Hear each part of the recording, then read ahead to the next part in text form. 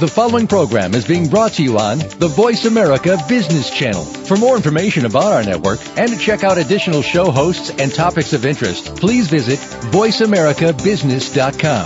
The Voice America Talk Radio Network is the worldwide leader in live Internet talk radio. Visit voiceamerica.com. The views and ideas expressed on the following program are strictly those of the hosts or guests and do not necessarily reflect the views and ideas held by the Voice America Talk Radio Network, its staff, and management.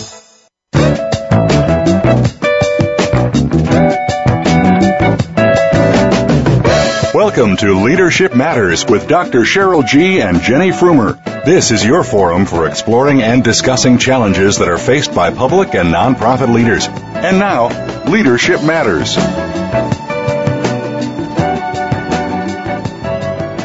Hi, good afternoon. This is Jenny Frumer, and welcome to Leadership Matters, informing leaders and inspiring solutions. This afternoon we have two terrific guests with us. One, let me introduce Mitchell Kitrosa. Mitchell Kitrosa is a graduate of John University School of Law. He's worked as an associate in the real estate practice and in civil litigation before taking a position as confidential law clerk for New York Supreme Court Justice Richard A. Goldberg. He has been in Palm Beach County since 1995. And he's also, having worked with the state attorney's office, he chose to focus his law practice on providing legal services geared to the specialized needs of today's family. So, as you know, I'm Jenny with Jewish Family and Children's Services in West Palm Beach, and Mitch is one of our guests. The other guest that we have with us today is Neil Neustein, and Neil Neustein is the CEO of Elpert Jewish Family and Children's Service. And Neil has an extensive background as well. Neil, other than being CEO for a number of nonprofit organizations, has been the past chairman of the Board of Trustees, the Southern Commission, and a site team leader for the Council on Accreditation. He is past chair, as I said, for the Council on Accreditation for Families and Children's Services. He himself has been a volunteer on numerous national committees, as well as an extensive background in publishing, and I'm so thrilled. I could go on and on, but that's not really what the show's about. The bios are posted on the website. So welcome, Mitch and Neil. Thank you. Today we're talking about a topic that doesn't get spoken about very much, and just to give it some context, it's really about volunteers and how organizations might be or might not be using volunteers in the work that they do. And I think one of the challenges, particularly for not-for-profits, is how we engage volunteers. So that given just kind of a brief context, Mitch, if you would talk a little bit about your role as a volunteer in the community, and then Neil, if you would talk about your work as a volunteer on other nonprofits and public agencies. Sure. Well, I volunteer a good portion of my work time for Elpert Jewish Family and Children's Service. I represent the agency both in its pool trust and its guardianship program. Now, in all candor, some of that they pay me for. Where the wards have money, they can pay me. But where the wards do not have money, I'm working for free. And it really doesn't matter to me whether I'm working for the agency on behalf of somebody who has money or who doesn't have money. It's just part of giving back to the community. Also volunteer some time with our local synagogue and some other organizations as well. Mm-hmm. So it begs the question, Mitch, what possesses you to volunteer for voluntary organizations like that? Well, I get probably as much out of my time with my volunteer work as I give. There's so much that enhances my life because of my volunteer time.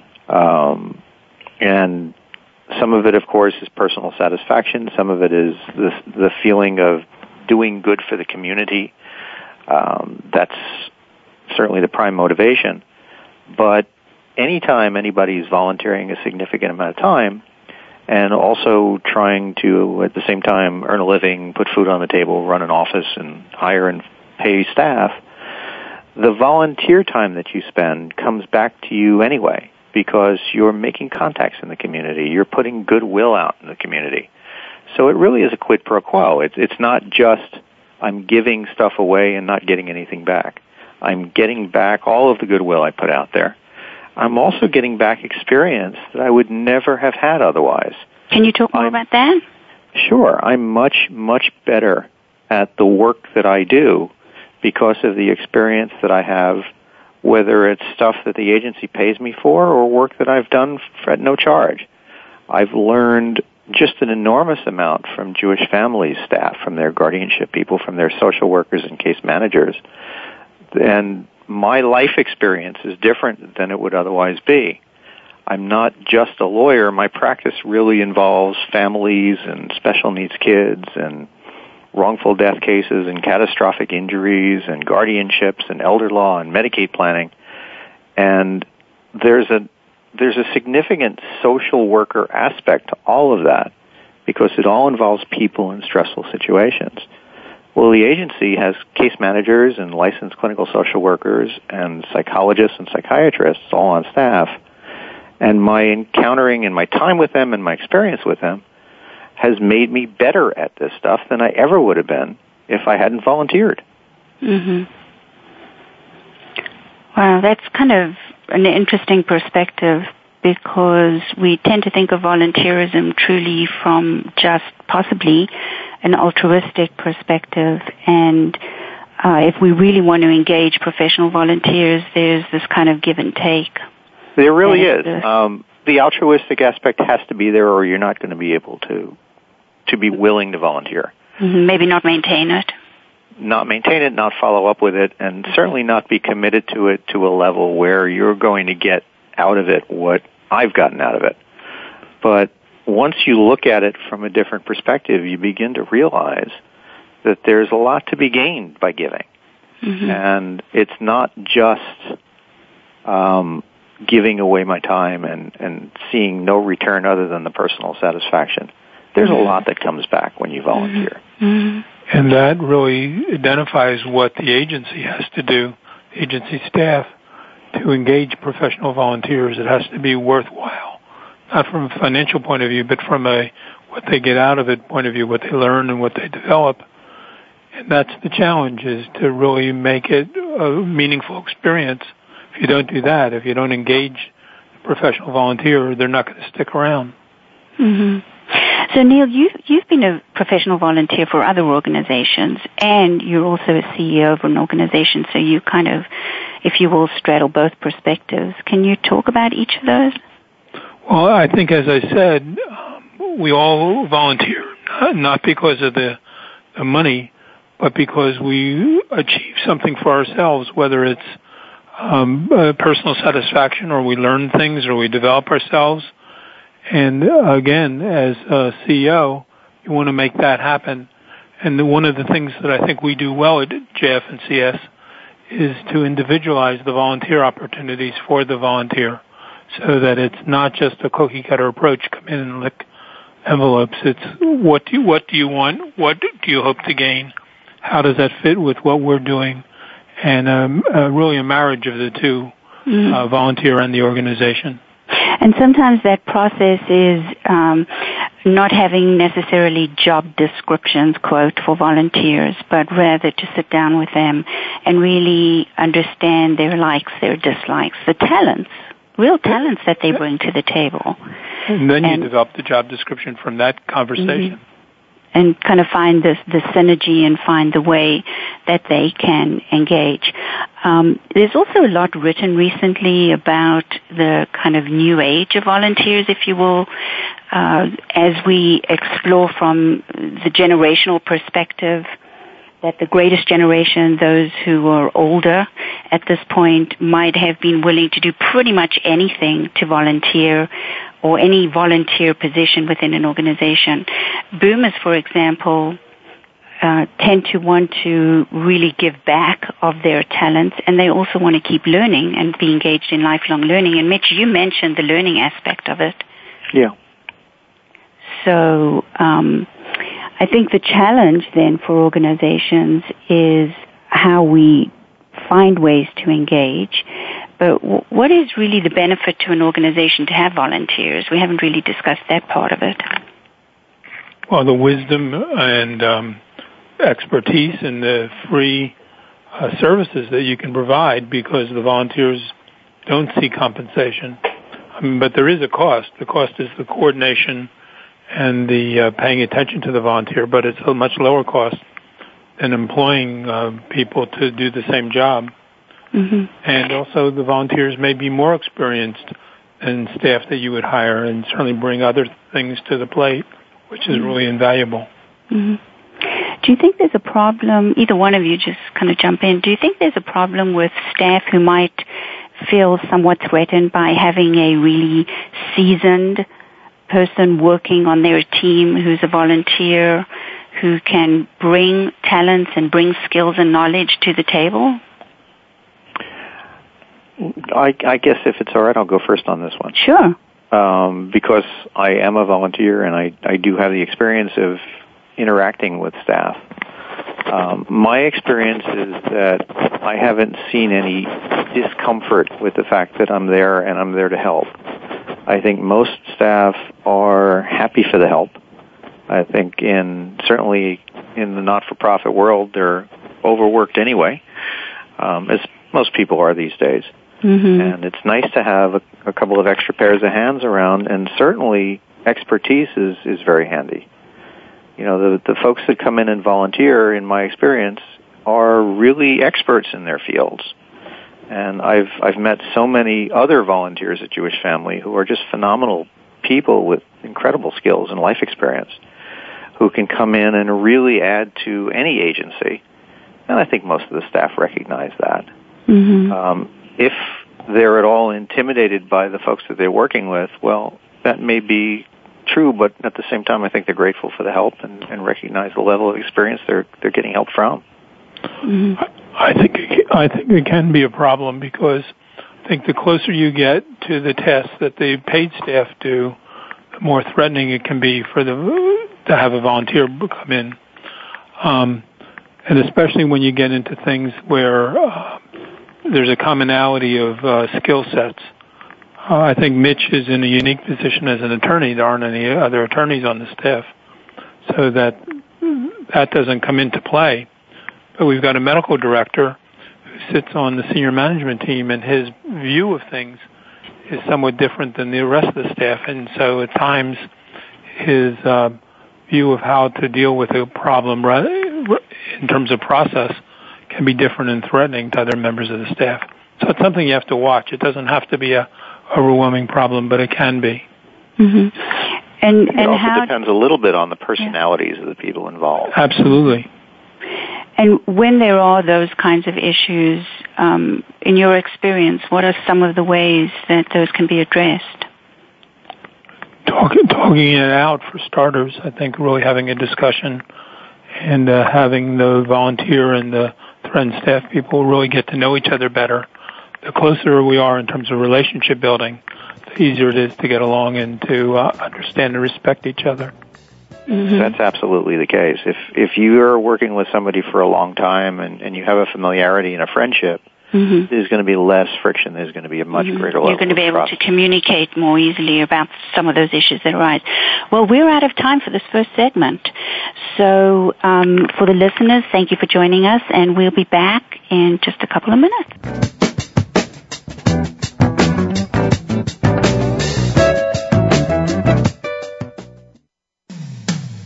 When it comes to business, you'll find the experts here.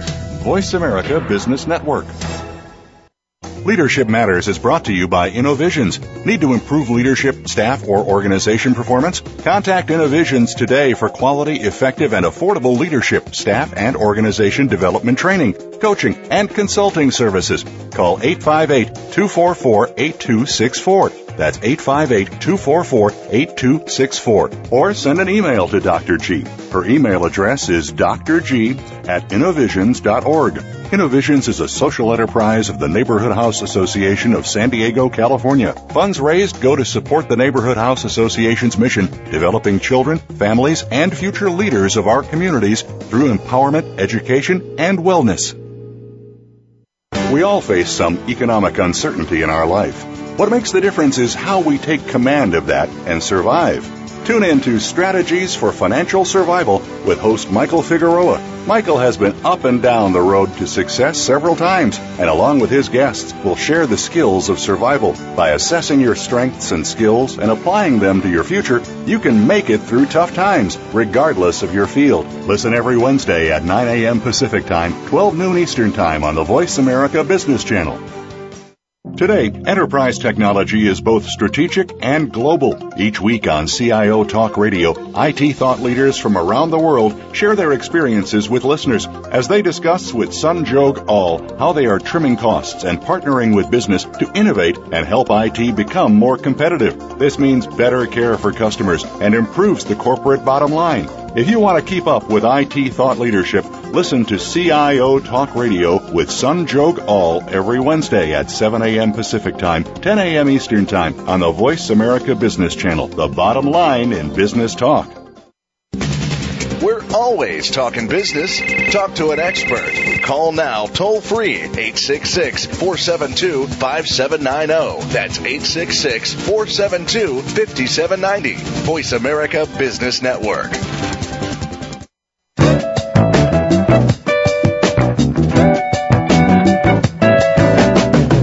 You are listening to Leadership Matters with Dr. Cheryl G. and Jenny Frumer.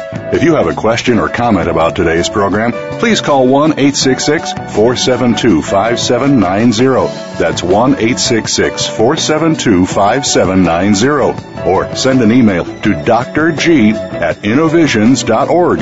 Now, back to Leadership Matters. Hi, and welcome back. This is Jenny Frumer. And on the show today, we have two guests, Mitchell Kitrosa and Neil Neustein. And we've been talking about volunteers and some issues and real positive aspects of organizations engaging volunteers. And just during the break, we were talking a little bit about culture. And so, Neil, I'd really like for you to lead off and tell the viewers the listeners what we were looking at in terms of culture and how important that can be once we were engaging volunteers into organizations. Well, volunteers bring their own life experiences with them, and that can be a different culture than the organization has. So it's that melding of cultures, which can be either a positive or negative experience. But it can, in a positive way, it can be really a growth opportunity for the organization to look at things slightly differently from a different perspective, either professionally or socially or personally, or community culture, and really can present real opportunities to develop and sustain an organization's ability to grow. So if the volunteer, for example, and you had mentioned our medical director early on, so that different perspective that our medical director brings can help develop the leadership of senior managers and the other staff that he might interact with?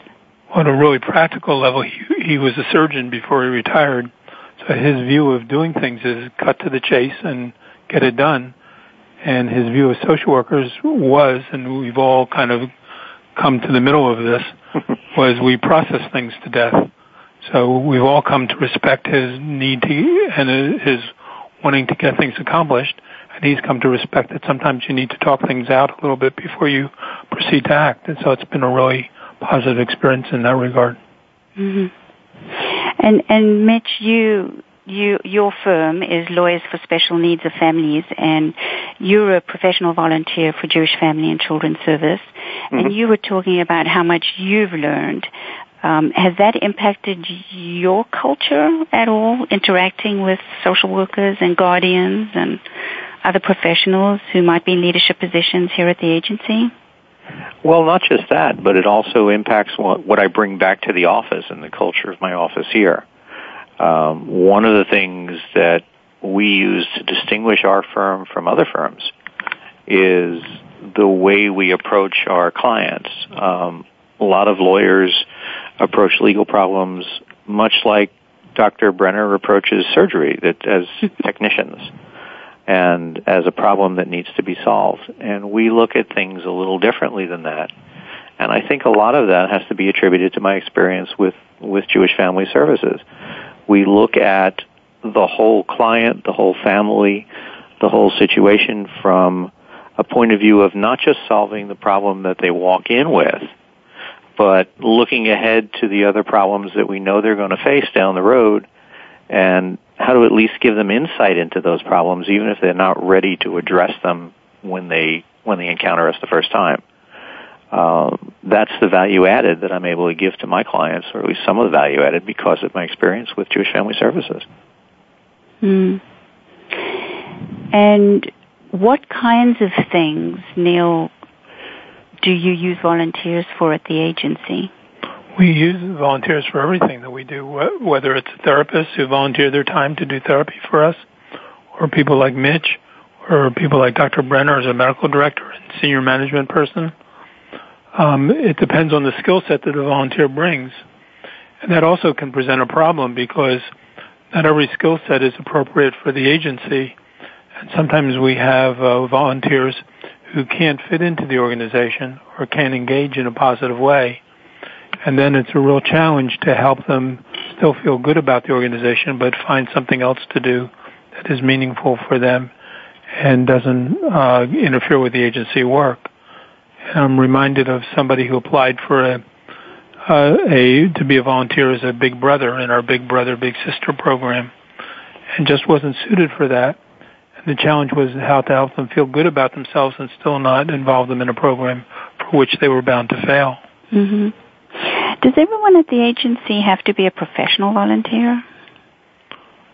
No, we use volunteers for administrative things, for transportation of our clients, for all kinds of tasks.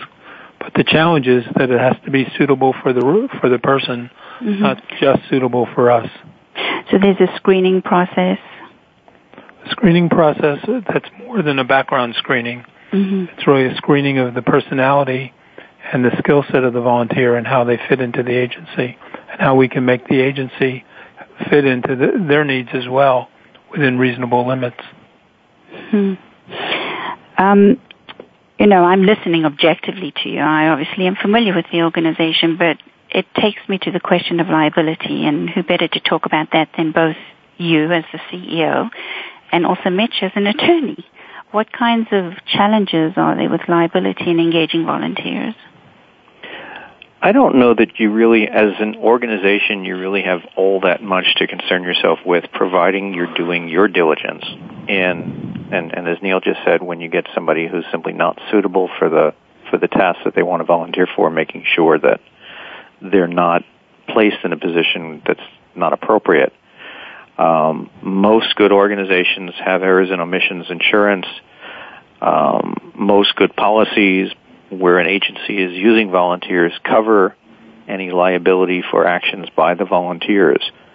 So as long as the insurance is adequate, you're okay. The trick to it is to make sure that as an agency you've got systems in place so that you can identify when somebody's doing things as a volunteer that they shouldn't be doing, and make certain that stops as quickly as you discover it. That's really where the level of liability can go up. If you know somebody's doing something wrong and you're ignoring it, then you've got litigation problems. But short of that, I think most volunteers are good-hearted people, and certainly my experience with Jewish Family is that your volunteers are just extraordinary people, and they're not going to get you into trouble. I think there's a different level of liability unrelated to the legal liability, which obviously Mitch is right about, and that is the emotional and PR liability of a volunteer not being satisfied, not getting his or her needs met in a way that's helpful to the organization, and going out and really being a bad reference for the organization, talking about the agency in a negative way. That's really can be very destructive, especially for leadership volunteers. So you have to be careful that when you start a relationship with a volunteer, that you're going to engage them in a way that's positive for them and for you, and take the risk, deal with the risk, and acknowledge the risk that it could backfire. Mm-hmm. Which I would imagine really goes hand in hand with the flip side, if you will, of the opportunity of building extraordinary organizational capacity using volunteers and engaging volunteers. Nothing's free, ultimately. And that's another thing, that people think that using volunteers is free. It's not. It takes a lot of work on everybody's part to make a volunteer successful and a benefit to him or herself and the organization. Yeah. I know we've worked really hard at talking about, rather than using volunteers within our culture, and it's been somewhat of a culture shift, talking about how you engage volunteers. Because just the language itself about using volunteers as opposed to engaging volunteers implies that it's a one-way when you're simply using them as opposed to engaging them, which really is that interactive process that you're describing. And we've had some volunteers who don't quite understand that, and so they come in and say, where's the job description, where's the book of jobs for volunteers? And we say, no, we're going to sit down with you and talk with you and understand what you want from this experience and how you can help the organization on an individualized basis. They kind of look and say, that's strange, we've never done that before, but ultimately it's for the best. And before we move to what we're going to do in just a couple of minutes in terms of the next segment, any comments about public organizations? We're pretty much focusing on not-for-profit and voluntary organizations. Your experience with public organizations like Guardian Ad Litem's or other ways that volunteers are used in the public sector? I guess my only real experience in the public sector with volunteers goes back to my days as an assistant state attorney here in Palm Beach County when I was a county prosecutor. And the office used citizen volunteers for a number of tasks there.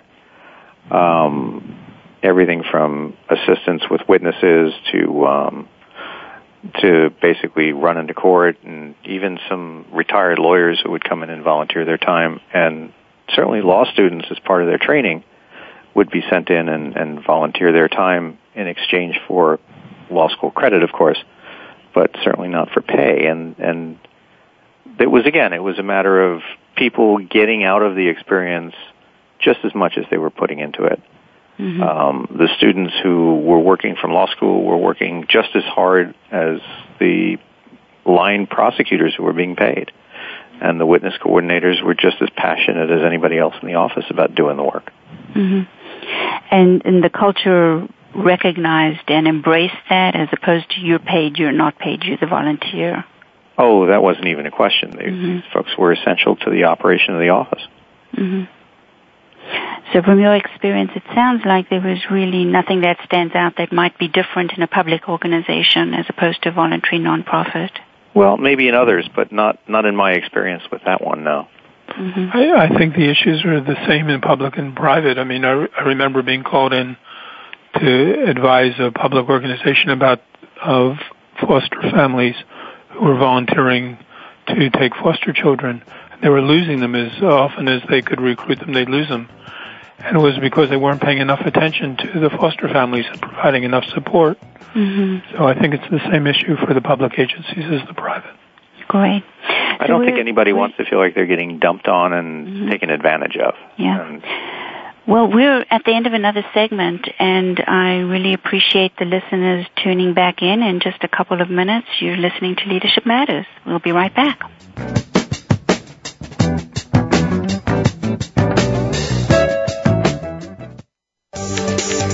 From the boardroom to you, Voice America Business Network. Leadership Matters is brought to you by Innovisions. Need to improve leadership, staff, or organization performance? Contact Innovisions today for quality, effective, and affordable leadership, staff, and organization development training. coaching and consulting services. Call 858-244-8264. That's 858-244-8264. Or send an email to Dr. G. Her email address is drg@innovisions.org. Innovisions is a social enterprise of the Neighborhood House Association of San Diego, California. Funds raised go to support the Neighborhood House Association's mission, developing children, families, and future leaders of our communities through empowerment, education, and wellness. Today's business marketplace is becoming increasingly global thanks to technologies that didn't even exist a few short years ago. Your business might be a startup or you might be one of the Global 500. Either way, you're probably looking at customers and competitors in faraway regions. Listen for Global Reach with host Tay Revez as she brings together experts, ideas, and listeners to help you anywhere in the world. Global Reach is broadcast every Thursday at 2 p.m. Eastern Time, 11 a.m. Pacific Time on the Voice America Business Channel. We hear it and read about it every day in the news. America is heading over a fiscal cliff. Home prices are still receding and unemployment growing.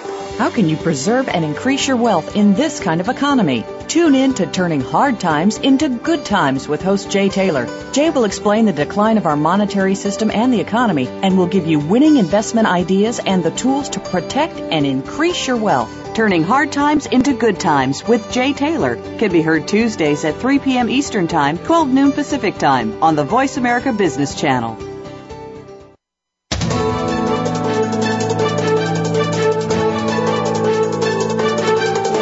Whether the market's up or down, or if you're looking to improve your portfolio, our experts are ready to talk to you. Call now.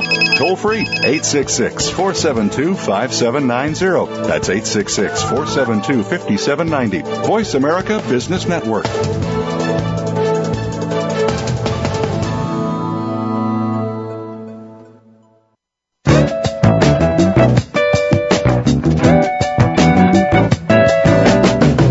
You are listening to Leadership Matters with Dr. Cheryl G. and Jenny Frumer.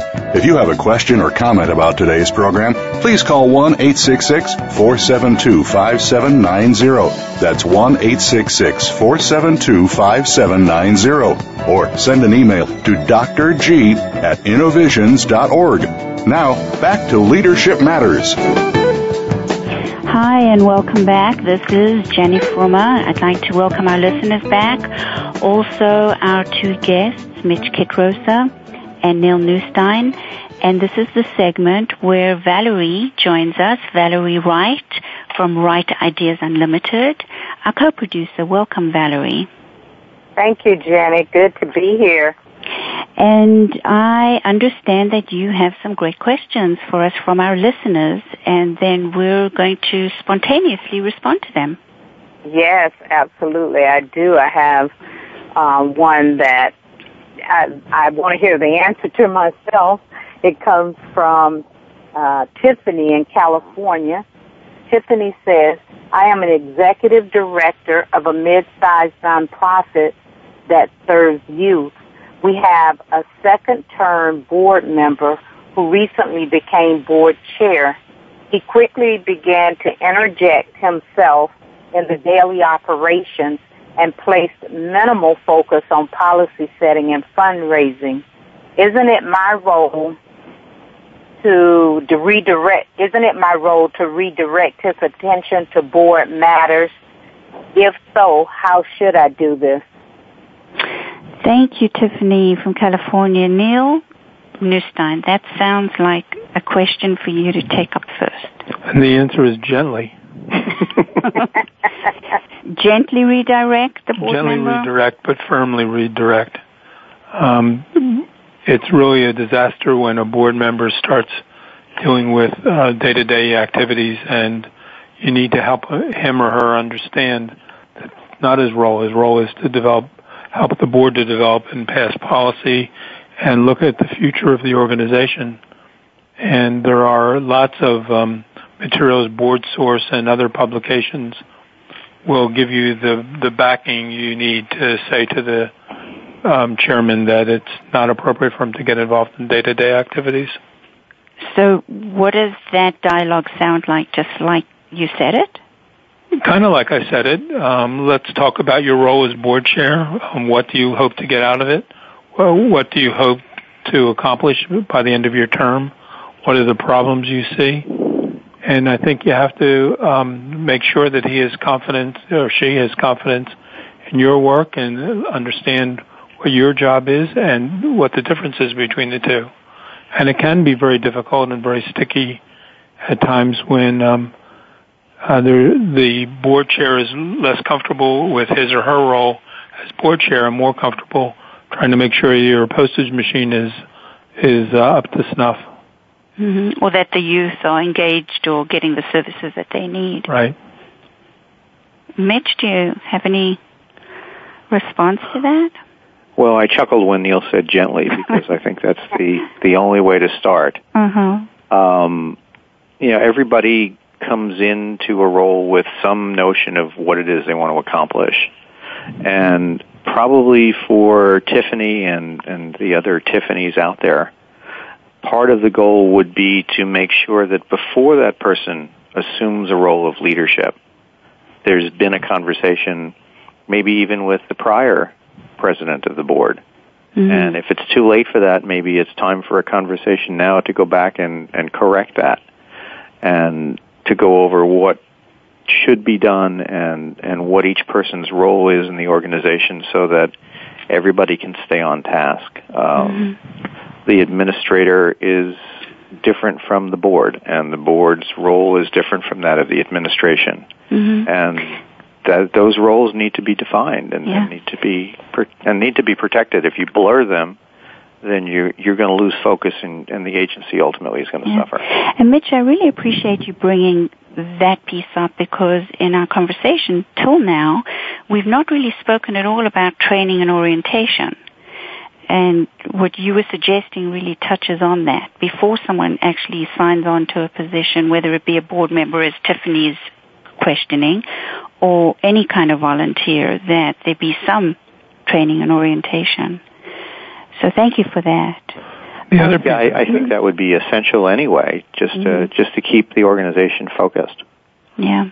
The other piece of it that needs to be mentioned is the need to have a positive relationship with the board chair. It's all about relationship. If you have a positive relationship and there's trust developed, then the board chair can hear you when you say you need to, be focused on the board and not on the management of the organization. And so it's always about relationship and engaging the person in a positive way. Mm-hmm. And I would imagine checking in with one another on a constant basis as well. Getting appropriate feedback is really critical. Yeah. And by the way, the board chairperson might have something valuable to add based on their experience and their life history and their work history. They might be right about some of the suggestions that they're putting forward, but they need to understand a chain of command also. Mm-hmm. Right, and see themselves more as a consultant or advisor than as a manager. So, Valerie, did you get your question answered that Tiffany presented to us? I think Tiffany got a lot of good information to help her board stay focused. I love the idea of training boards. I know I've worked with boards myself, and I've often suggested that they do an annual board development if they don't do strategic planning. And if they do strategic planning, always re-engage them around roles and clarifying what those responsibilities are. So I love what both Mitch and Neil said. Mm-hmm. If it's really a problem and can't be solved by the developing of a relationship between the executive and the chair, then sometimes a consultant can help bring that forward, and the chair can hear it from the outside, which is sometimes helpful. Right. I think this was a really rich conversation around Tiffany's question. Tiffany, thank you so much for that question. I have another great question from Derek in Wisconsin. Derek says, we have a volunteer who has been with us for 4 years. The quality of his work has drastically declined and has caused several compliance concerns. Can we fire a volunteer? Should we treat him as we would an employee? Well, Derek, thank you for your question. It's unclear from your question exactly what the volunteer might be engaged with. However, you do mention that there's a compliance issue, and so I think we work off that. Mitch, Neil, either one of you want to go with that question?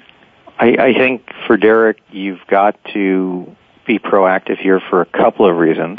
As soon as I heard compliance issue, of course, the lawyer hat jumped right back on, and I started to get a little nervous for Derek about potential liability. That goes back to what we talked about earlier in the show. If you've got a volunteer and they're not doing what they're supposed to do and they're not following the rules and you know about it and something goes wrong, then you're going to have a liability problem. So as soon as you're alerted to it, you've got to treat the volunteer just as you would an employee. You've got to sit them down and say, this is what you're doing, this is what we want you to do, and this is where you need to change, or we will not be able to use you.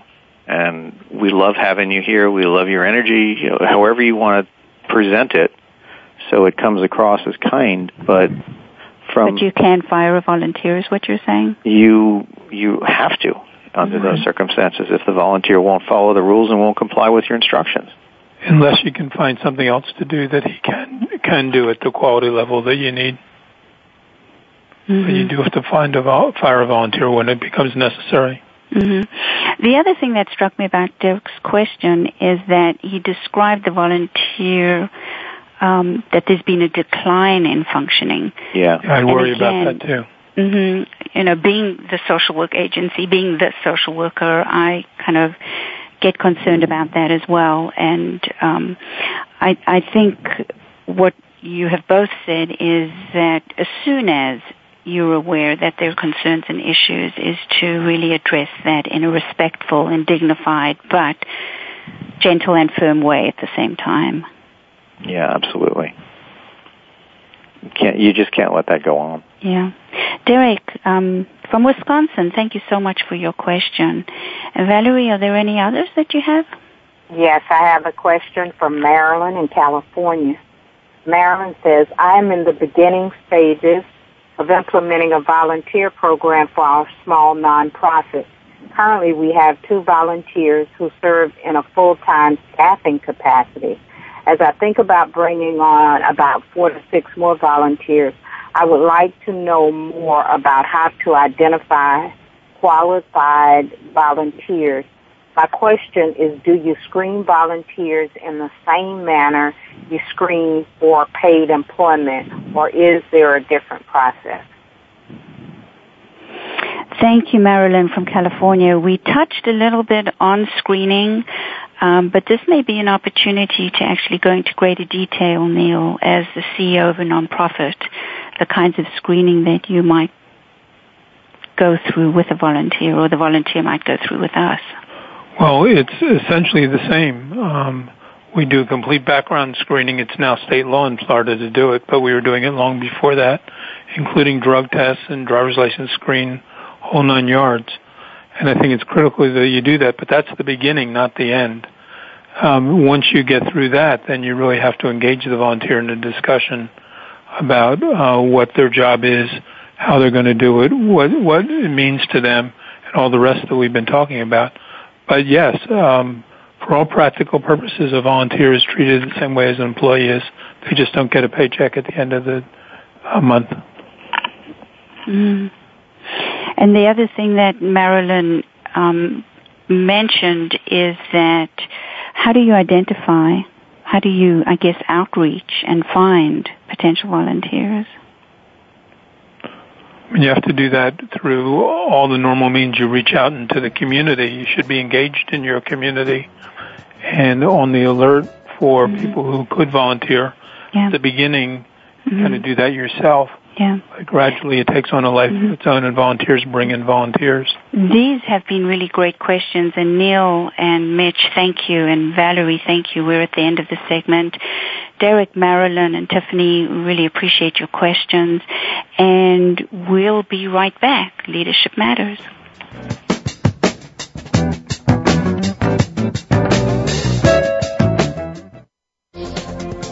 The business community's first choice in Internet Talk Radio, Voice America Business Network.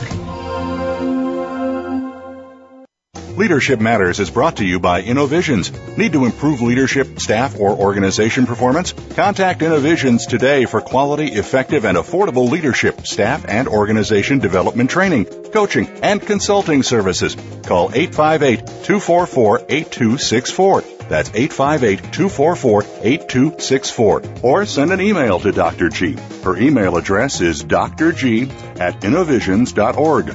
Innovisions is a social enterprise of the Neighborhood House Association of San Diego, California. Funds raised go to support the Neighborhood House Association's mission, developing children, families, and future leaders of our communities through empowerment, education, and wellness.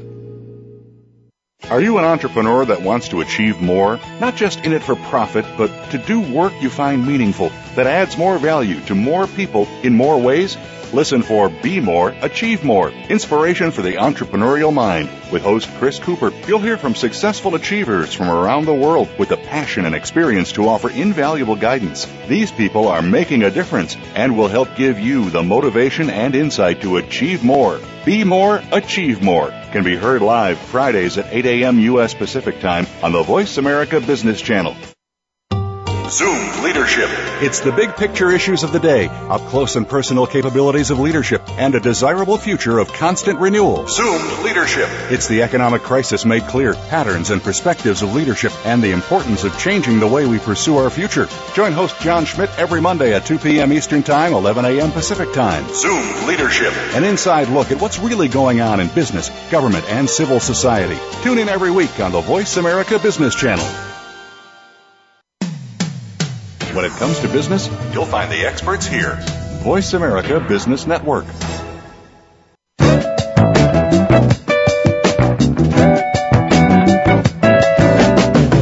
You are listening to Leadership Matters with Dr. Cheryl G. and Jenny Frumer. If you have a question or comment about today's program, please call 1-866-472-5790. That's 1-866-472-5790. Or send an email to drg@innovisions.org. Now, back to Leadership Matters. Hi, welcome back to Leadership Matters. As you know, we've been talking with our guests, Mitch Kitrosa and Neil Neustein, and we've had some great questions that have been called in as well. And we've been talking about volunteer issues, concerns, reasons to use and engage volunteers.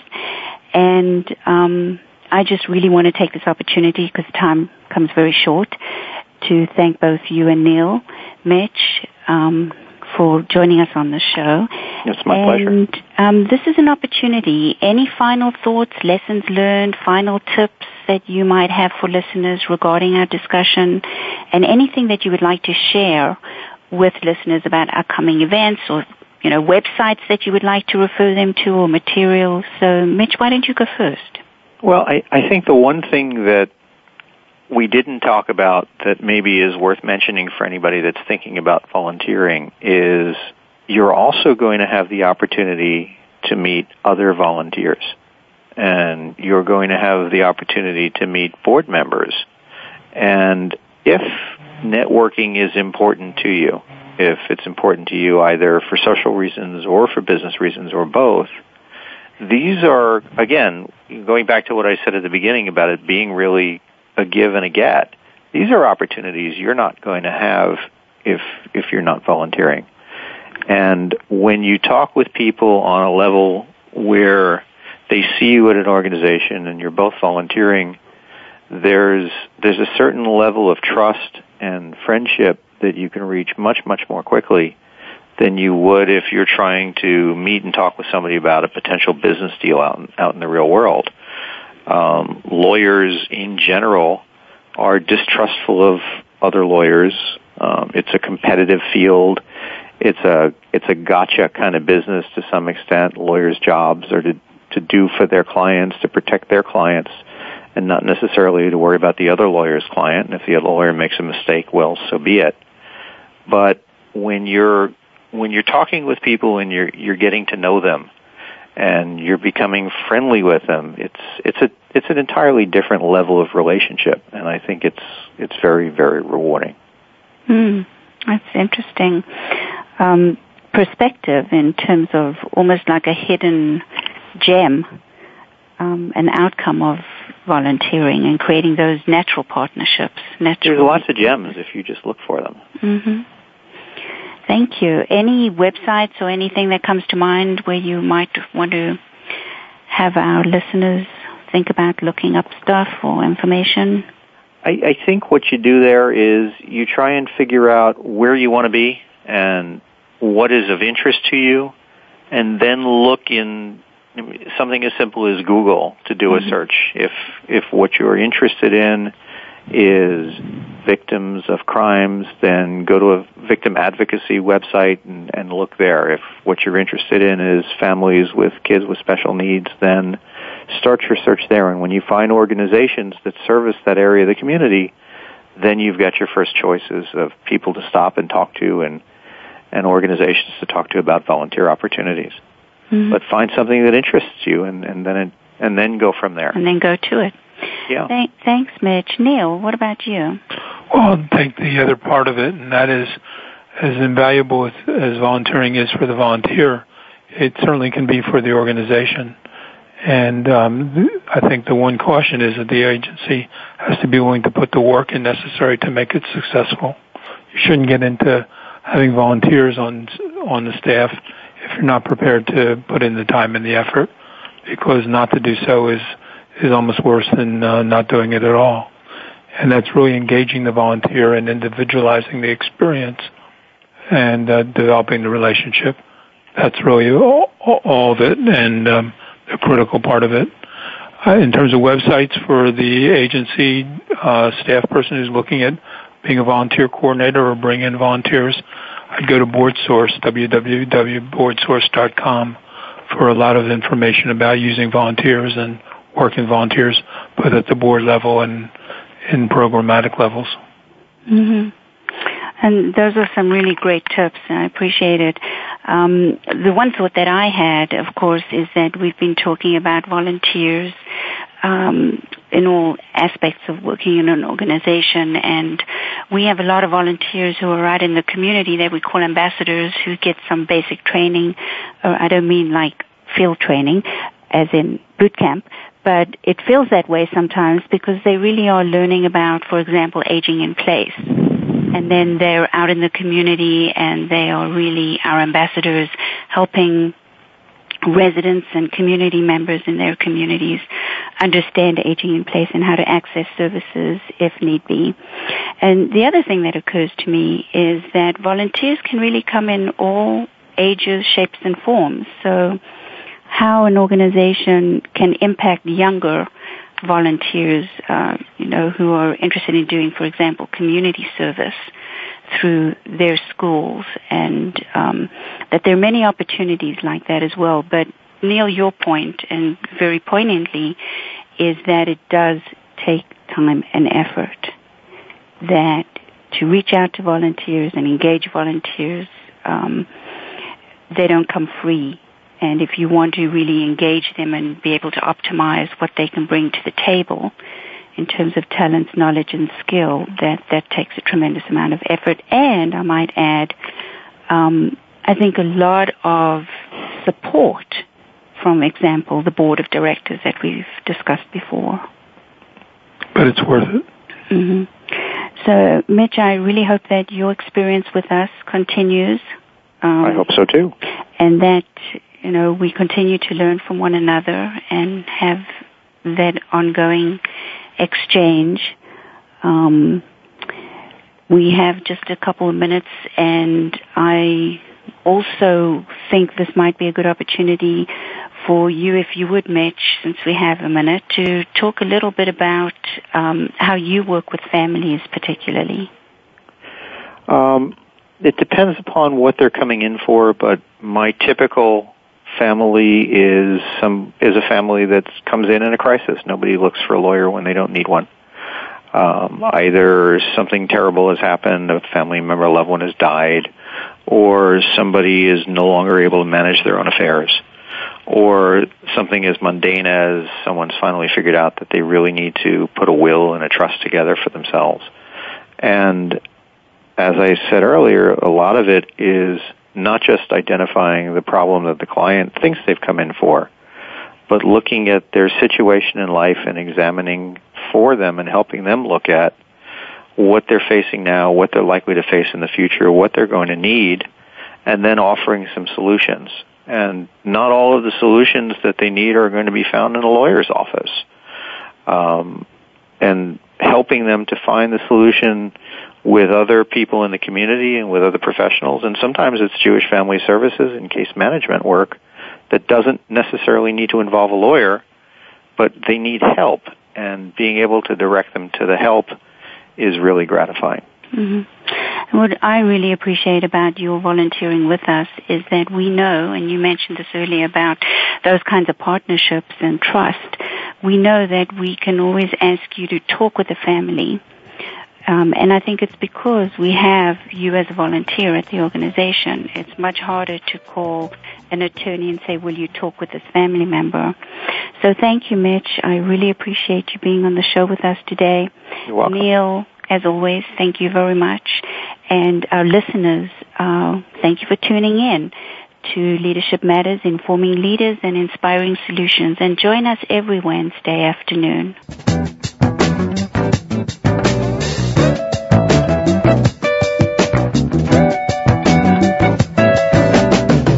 Thank you again for tuning in.